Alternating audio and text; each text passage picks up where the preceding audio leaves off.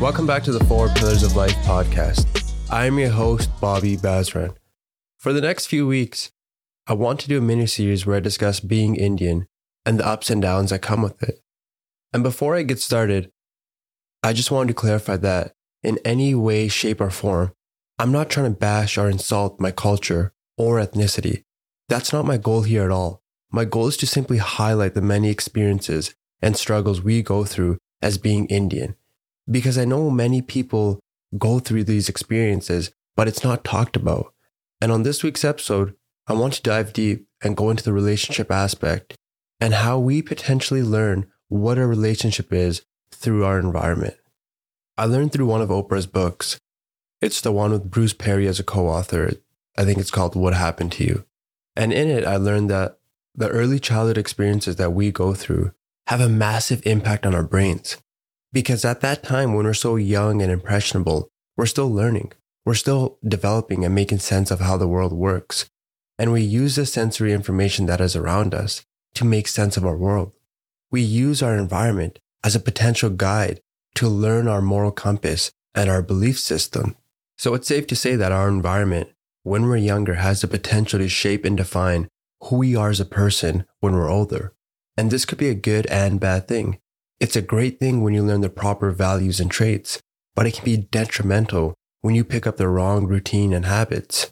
One of the main things that we see growing up, especially as East Indian kids, is a relationship between our mom and our dad. Because back in the older generation days, people rarely got divorced, and this was based on a few different reasons.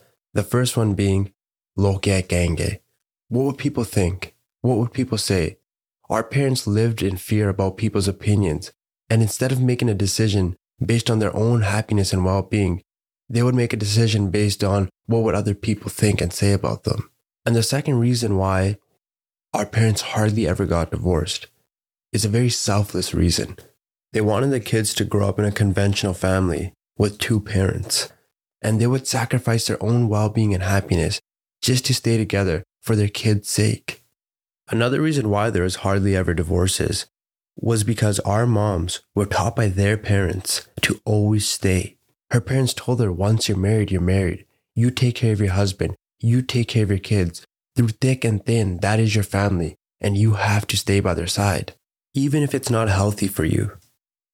And that goes into my last point.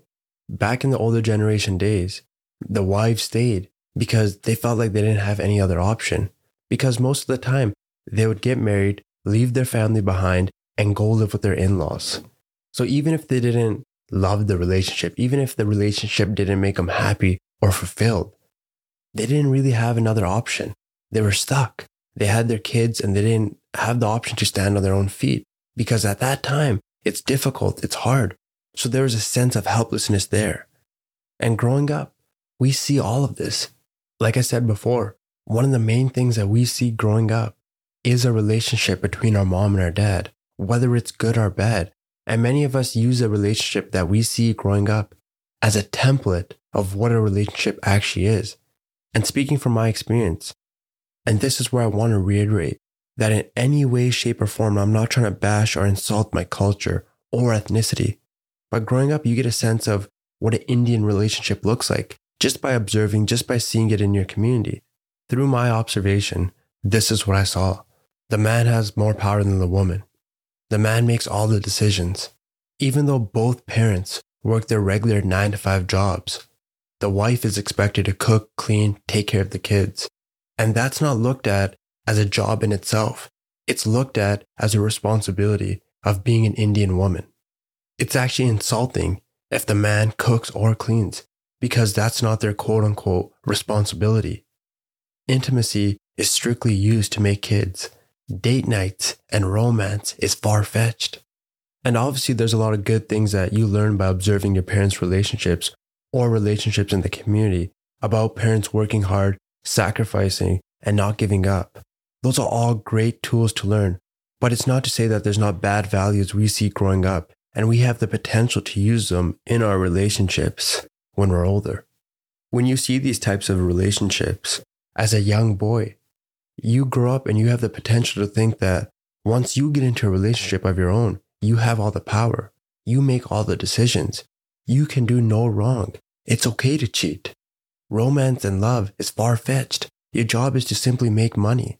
And when you see this type of relationship as a young girl, and you grow up into a woman, and you start getting into a relationship, you have the capability to think, it's okay to be underappreciated. It's okay to be undervalued. It's okay to be cheated on. It's okay to stay in this type of relationship, even though you're not happy or fulfilled, simply because you saw your mom stay. I see so many relationships these days where the man cheats, has all the power, and thinks he could do no wrong. And there's a massive sense of inequality in the relationship. But one thing that I noticed is that the divorce rate is rising. And that's the women saying, we are not taking this crap anymore. We don't want to be mistreated. We don't want to be undervalued. We're not going to stay simply because our mom stayed. We care and we value ourselves. And one thing they have that their moms didn't have is help. They have their parents saying, it's okay. If you divorce, you're welcome home. We'll help you out. And I love seeing that because it shows that the women want to be treated a certain way. They want to have equality in their relationship. They just don't want to cook, clean, and be mistreated anymore. They want to be treated as a human being, which they have every right to ask for. And that's the reason why I speak so passionately on this topic, because I see so many divorces. I see so many unhappy marriages. I see so much cheating. And it's because that's what we learned in our environment. That's what we saw in our parents' relationship. But it's not going to work in this day and age. You need to value your partner. You need to define what a relationship is to you. Sit in solitude and ask yourself, what is a relationship? How do I want to be treated? How do I want to treat my partner? In the relationships that you saw or that you were surrounded by, don't let the negative experiences dictate your definition of what a relationship is. It is your job to break the cycle and define what a relationship is to you. We get into these relationships not because we truly understand what a relationship is. It's because we're taught by a certain age, you should be married, you should have kids. So no matter even if we're ready, we'll just get into a relationship because we were taught by our parents, by our surroundings, that this is the right thing to do. We have all these stigmas around, you need to be 26, you need to be married, by 28, you need to have kids. And it sits in our minds and we think by the time we're 26, if we're not in a relationship, something's wrong with us. We should just quickly jump into a relationship because it's a quote unquote right thing to do. And it's not. Get into a relationship when you're ready to make a positive impact on someone else's life, when you love yourself. You cannot give something that you don't have. You cannot give love. You cannot give happiness if you don't have it within you. Get into a relationship when you're ready, not because your parents are forcing you, not because you think it's the right thing to do, not because your community is putting pressure on you. You don't need to be married by a certain age. You don't need to have kids by a certain age. Live your life on your terms and get into a relationship when you're ready. And I truly hope in this podcast you guys learned what a relationship is, when to get into one, and not allow the negative experiences you saw growing up dictate your definition of what a relationship is. Thank you guys for listening. Please tune in next week. Like the podcast, share it, and send it to one of your friends. Thank you. Hey, came in the game getting money. Flip chicks, whip, get money.